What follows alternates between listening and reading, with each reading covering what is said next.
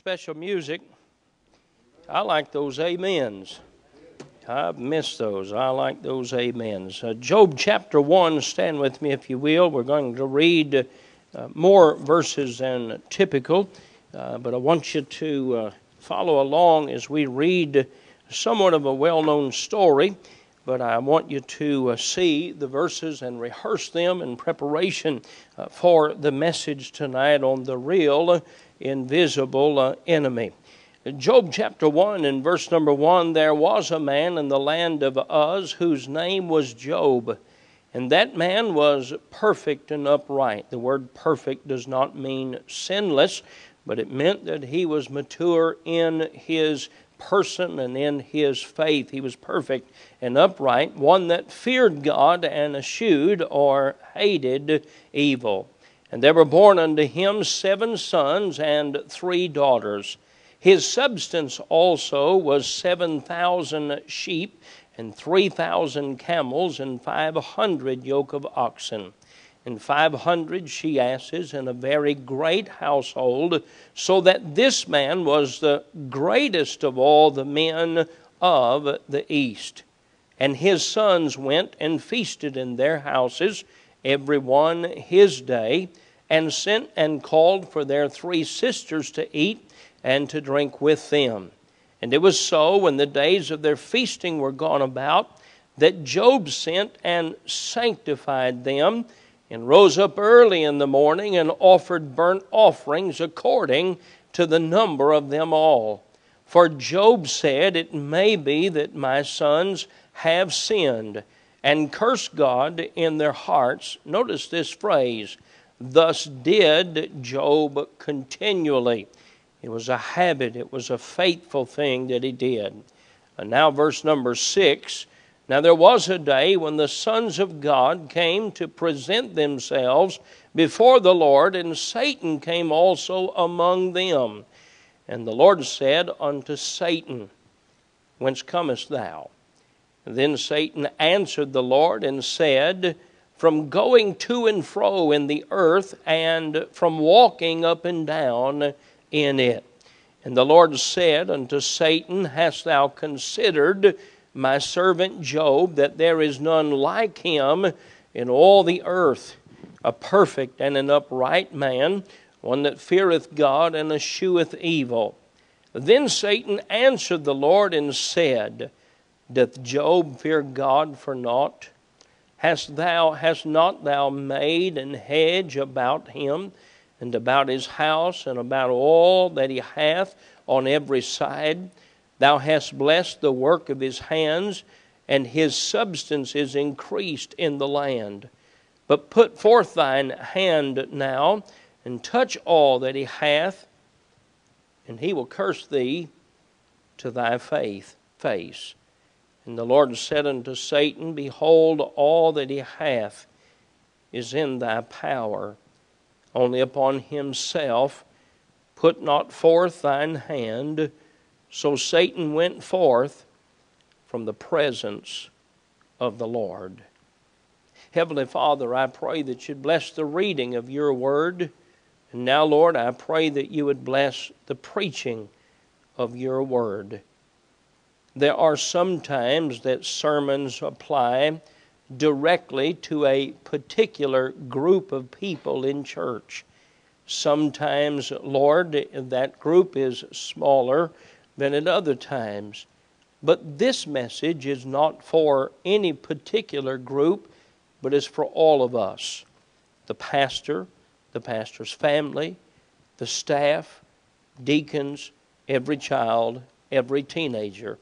I pray that we would listen intently with the desire not to know, but to be obedient in our Christian life as a result of this message tonight. In Jesus' name I pray. Amen. You may be seated. For some time we have been hearing President Trump talk about being at war with an invisible enemy. He emphasizes the word war. He talks about the fact that there is an all-out war going on.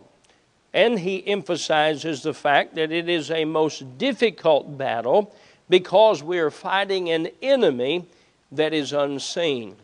Of course, he is talking about the virus that we hear about hour after hour, day after day. It is referred to as the invisible enemy because they cannot say for sure where it came from. It sometimes is silent as it invades an individual's body. Sometimes it is deadly. It is difficult to track. It is difficult to learn about. Thus, it is called an invisible enemy. And yet there is another war going on tonight with an invisible enemy, and that is the prince and power of the air, Satan himself. Would to God that God's people had as much concern for this invisible enemy as they do the one that the president is talking about. In our text, the veil is pulled back a little, and we're allowed to catch a glimpse of the conversation and the source of that spiritual warfare that occurs in Job's life.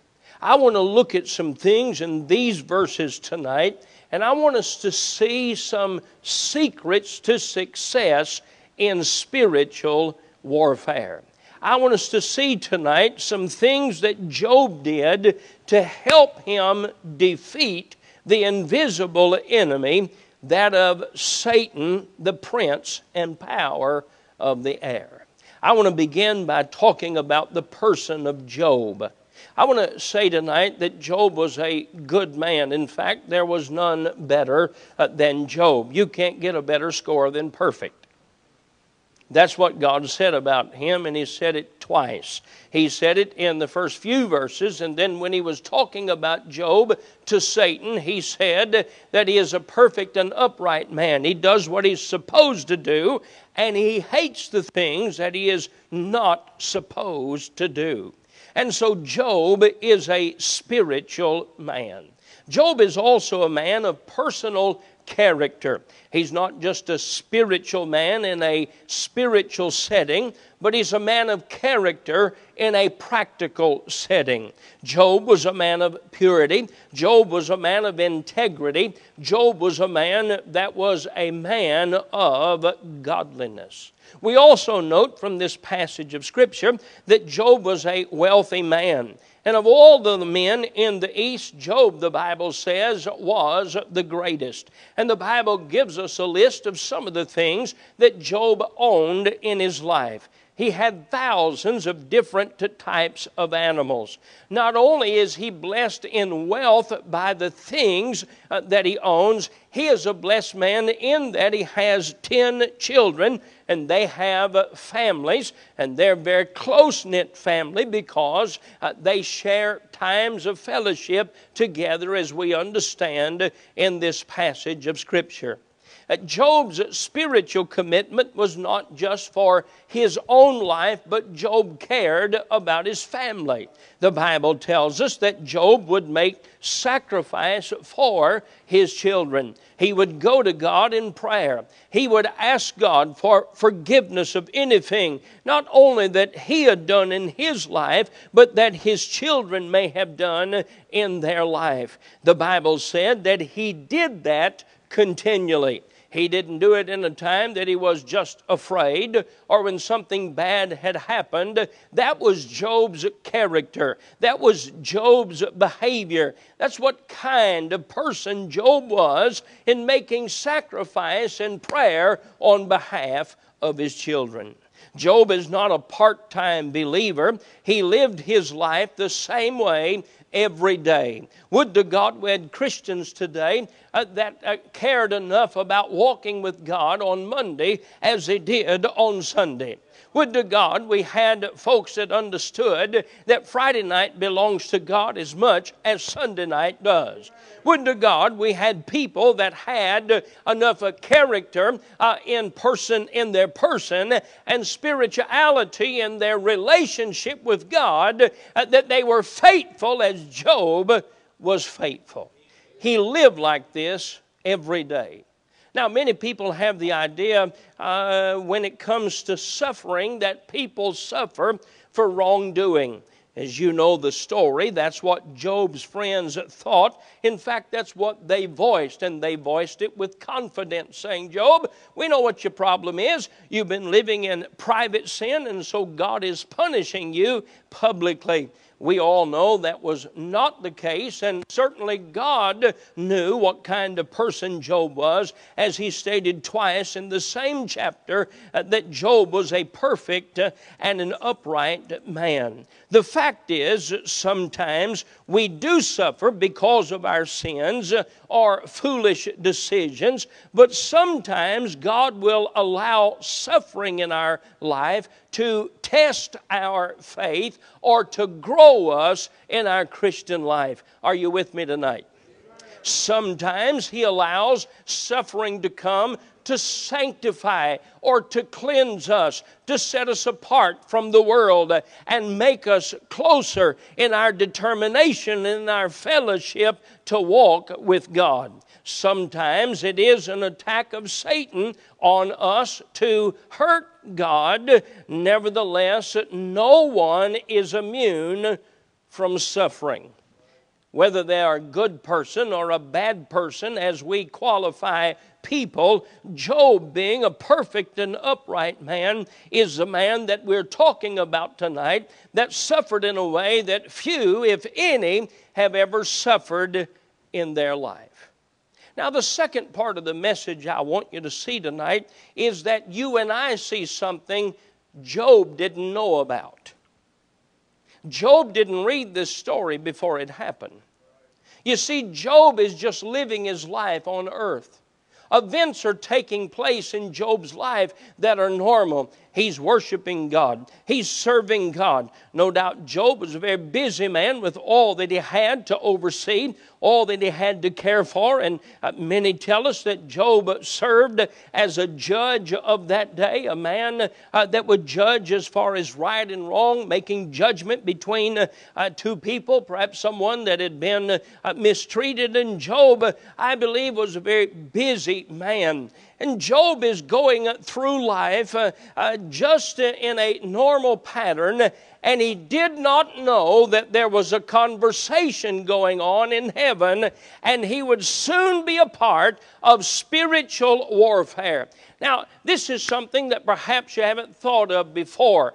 Job didn't know anything about the spiritual warfare. In fact, Job doesn't know why he goes through the suffering that he goes through. But God, in the writing of the Scripture, allows us to see a conversation that's going on in heaven. A heavenly assembly takes place. The Bible tells us that the sons of God appear before God. I believe they're there to give an account of their service to God.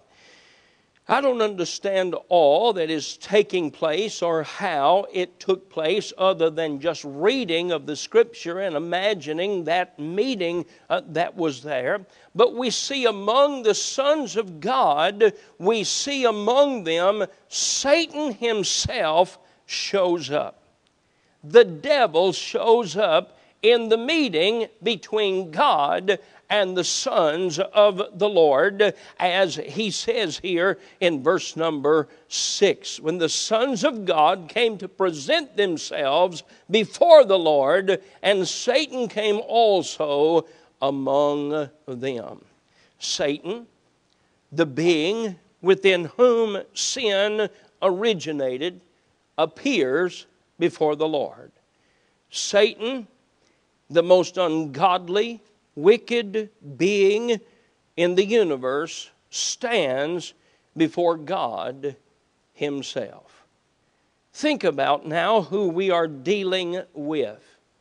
I'll share with you some of the Bible names that are given to describe the devil.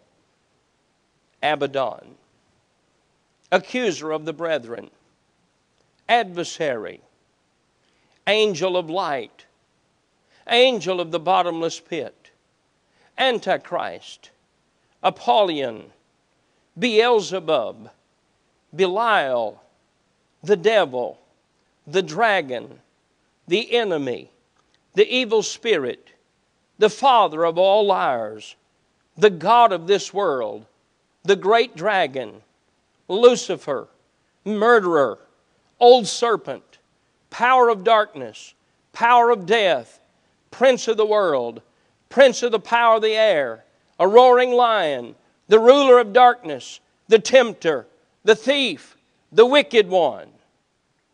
His names declare his character. That sounds worse than any virus I've ever heard of. Sounds worse than any sickness. Why in the world we would ever want to have any kind of fellowship that would have anything to do with the one who desires to destroy the crowning of God's creation, God's children. This is the wicked one that presents himself before the God of heaven. God recognizes Satan. Not only does he make an appearance here before God, God calls on him to give an account of his activities. Satan, what have you been doing? He said, I've been walking up and down on the earth. I've been watching people. See, he's the accuser. He's the deceiver. He didn't go into the Garden of Eden and quit. The Garden of Eden was the beginning. He's still working to deceive. He's still working to lie. He's still working to destroy. He's still working to wreck and to ruin every life. It's interesting to me that when Satan gives an account of what he had been doing, Satan is asked, have you considered my servant Job? Oh my. There is both a positive and there is a negative. There is a statement that is good and yet there is one of fear. God sees Job, no doubt, as he saw Noah in a day of wickedness, but he saw among that wickedness a man of righteousness, and the Bible said, and Noah found grace in the eyes of the Lord. In this day, God says of Job, have you considered my servant Job? There's none like him. He is one that is perfect and upright, and he escheweth evil. And yet the fear is that Satan's attention and Satan's attack comes toward Job. Now wait a minute, Job doesn't know what you and I know. Job just knows he goes to work every day. Job just knows he walks with God every day. Job just knows he prays not only for himself, he prays for his children, he prays for the families. Not only does he give sacrifice for himself, but he gives sacrifice on behalf of his children. Things are going well. He's being blessed. His cattle, his animals of all kinds, they're multiplying, and the blessings of God are coming in Job's life. But little does he know, an attack of Satan is about to come to Job. In verses 7 through 19, he faces the most unbelievable crisis that anyone could face. As much as he can, Satan unleashes all of hell in Job's life. In one incredible, heartbreaking, unbelievable day, Job saw nearly everything that he had loved and everything that he had lived for. He had seen it taken away in verses 14 through 17. Verse number 13, 18, and 19 tells us of the heart-wrenching sorrow, the groaning of his soul, the tears of his eyes, the breaking of his heart. In one day, he loses all that he has. I must point out something very important in this story, in this battle of the unseen enemy. I must point out, in all of this, God is in control. I want to point out that Satan cannot do anything that he does not get permission from God to do. You see it in chapter 1. You see it in chapter 2. And I believe that when God allows this type of suffering that would cause a testing of our faith and a strengthening of our faith, that's what it's meant to be. God knows that the grace is there that's available to bear the burden. And faith is there to overcome the temptation and win in victory. God is listening to Satan attack the servant of the Lord. Now you may read this and think Satan is in control. In fact, you may look at your life sometimes and think that the devil, that Satan is in control. I want to tell you tonight, he is not in control. It was God that said in chapter 1. It was God that said in chapter 2 in verse number 3, have you considered my servant Job? And after the dialogue is over, Satan unleashes the fury of hell upon Job. And I want you to know that through every part of this, God exercised sovereign control over every event. Every time it was God that set the limit on how far Satan could go. And can I tell you something? Don't you let Satan deceive you. He is on a chain and God's in control of that. And He'll let him go as long as He wants to or bring him as short as He wants to. And one day He's going to throw him in the bottomless pit and He's going to slam the door shut. And I look forward to the day when the old tempter is banished. I look forward to the day, dear friend, when the old deceiver is cast into the hell that's prepared for him. And I can enjoy without temptation the wonderful joys of heaven and fellowship with my God. God is in control. If you will, take your Bibles and go to the familiar passage in Romans chapter 8 and verse number 28.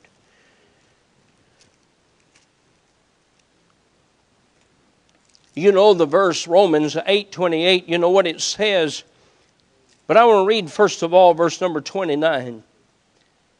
For the Bible says in Romans 8 and verse number 29, for whom He did foreknow, He also did predestinate to be conformed to the image of His Son. He saved me not to leave me like I was, but to make me more like Him. It is trial. It is testing. It is difficulty that shapes me and makes me and molds me.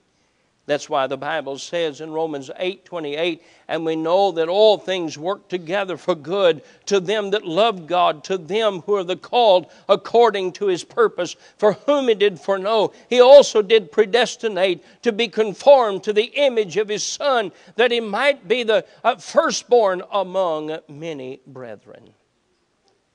In the aftermath of devastation and destruction, here's what Job did. And I want to show you perhaps the single greatest key to overcoming spiritual warfare in our lives. Verse number 20, please, of Job chapter 1.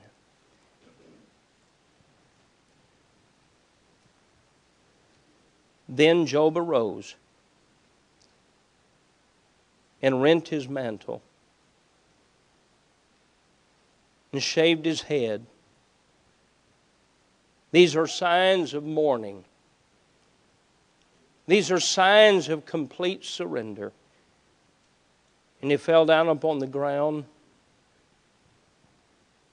and worshiped. How convicting to read the word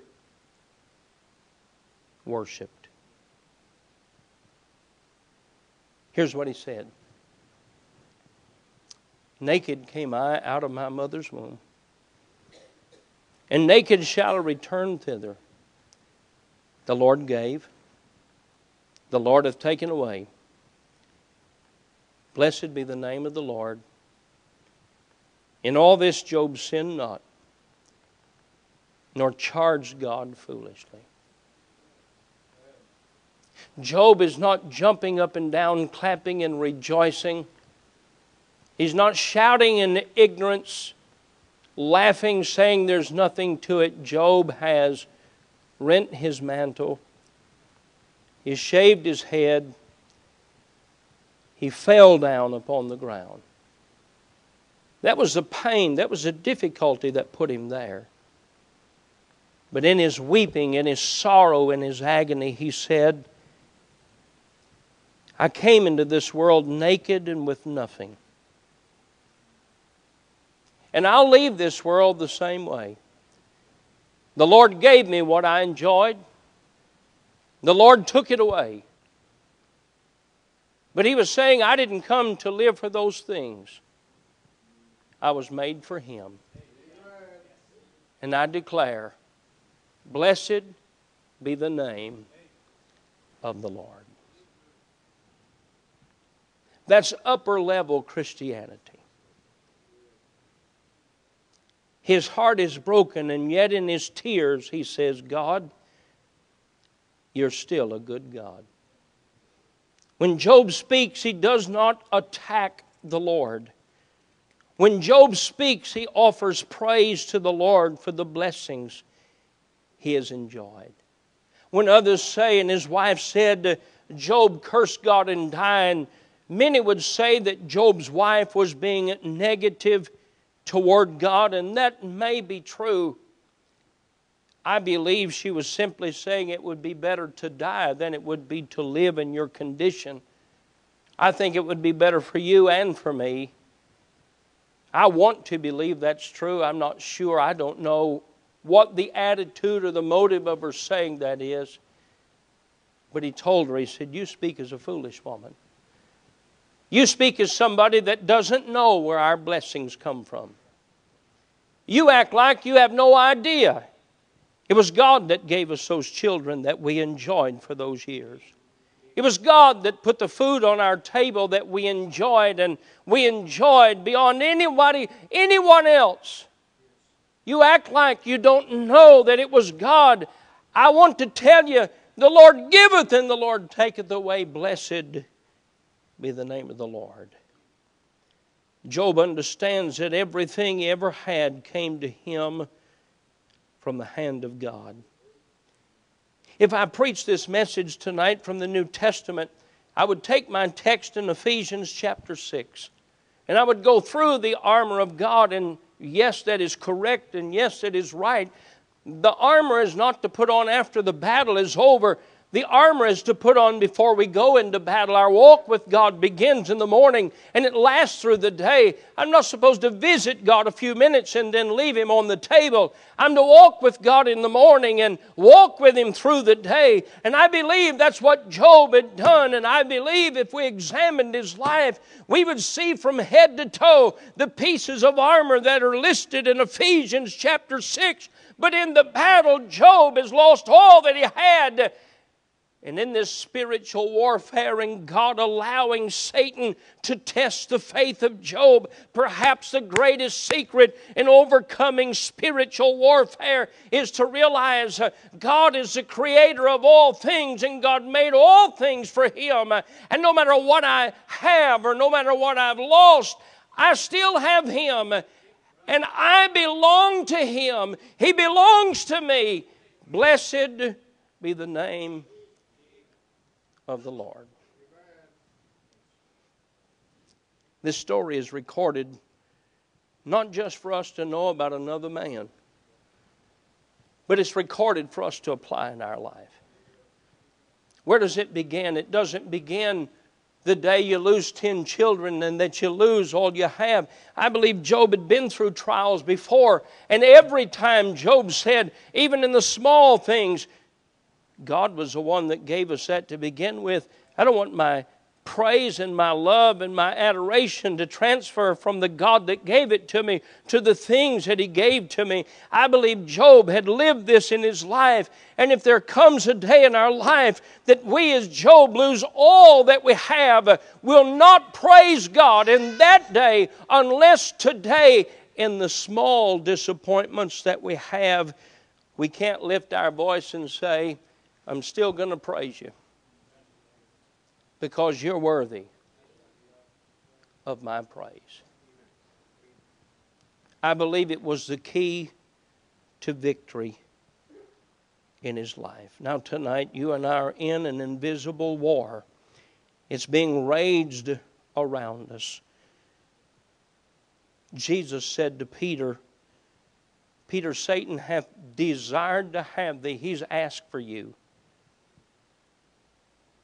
It seems as if it's the same story as when God and Satan talked about Job, and Jesus warned Peter, and He said, Satan hath desired to have thee, that he may sift thee as wheat. He warned Peter ahead of time and told him, if He warned Peter and He put it in that book for me to read, that day will come to me, that day will come to you. Those days have come, and those days will come again. How do we strengthen ourselves for that day that Job faced and the magnitude of the loss? I'll tell you how we face it. When things don't go our way and the little things, we still say, well, praise the Lord anyway. He's still a good God anyway. And if that can become our behavior, then certainly there's nothing Satan can do to take our joy away. I must mention in closing that God gave Job back everything he had that he'd lost, and He doubled it. He multiplied it. You say He didn't give his 10 children back. Job never lost his 10 children. They were in heaven, and they're there together today. Folks, I say to you tonight, in the darkness of the night and the difficulty of the battle, He's a good God. Let's learn to praise Him in every day, the smallest conflict, so that we can be prepared for the greater. I ask you to stand where you are. Our heads are bowed, our eyes are closed. As I said this morning, I'm not going to ask you to come to the altar, but I would ask you in just a moment, when they begin to play the invitation song, if God's spoken to your heart, that you just get on your knees right there where you are at your seat, and you would say, God, help me to see You as the biggest blessing I have. Just to be a child of the King is worth praising You until You come, or I come to glory. Heavenly Father, forgive us where we failed You, but we haven't failed You tomorrow. And we've heard a truth tonight. Lord, how strong and difficult the truth is, and yet it's right, it's good. Help us to praise You even in the tough day. Bless our invitation, our time of prayer, our time of commitment, our time of change. In Your name, amen.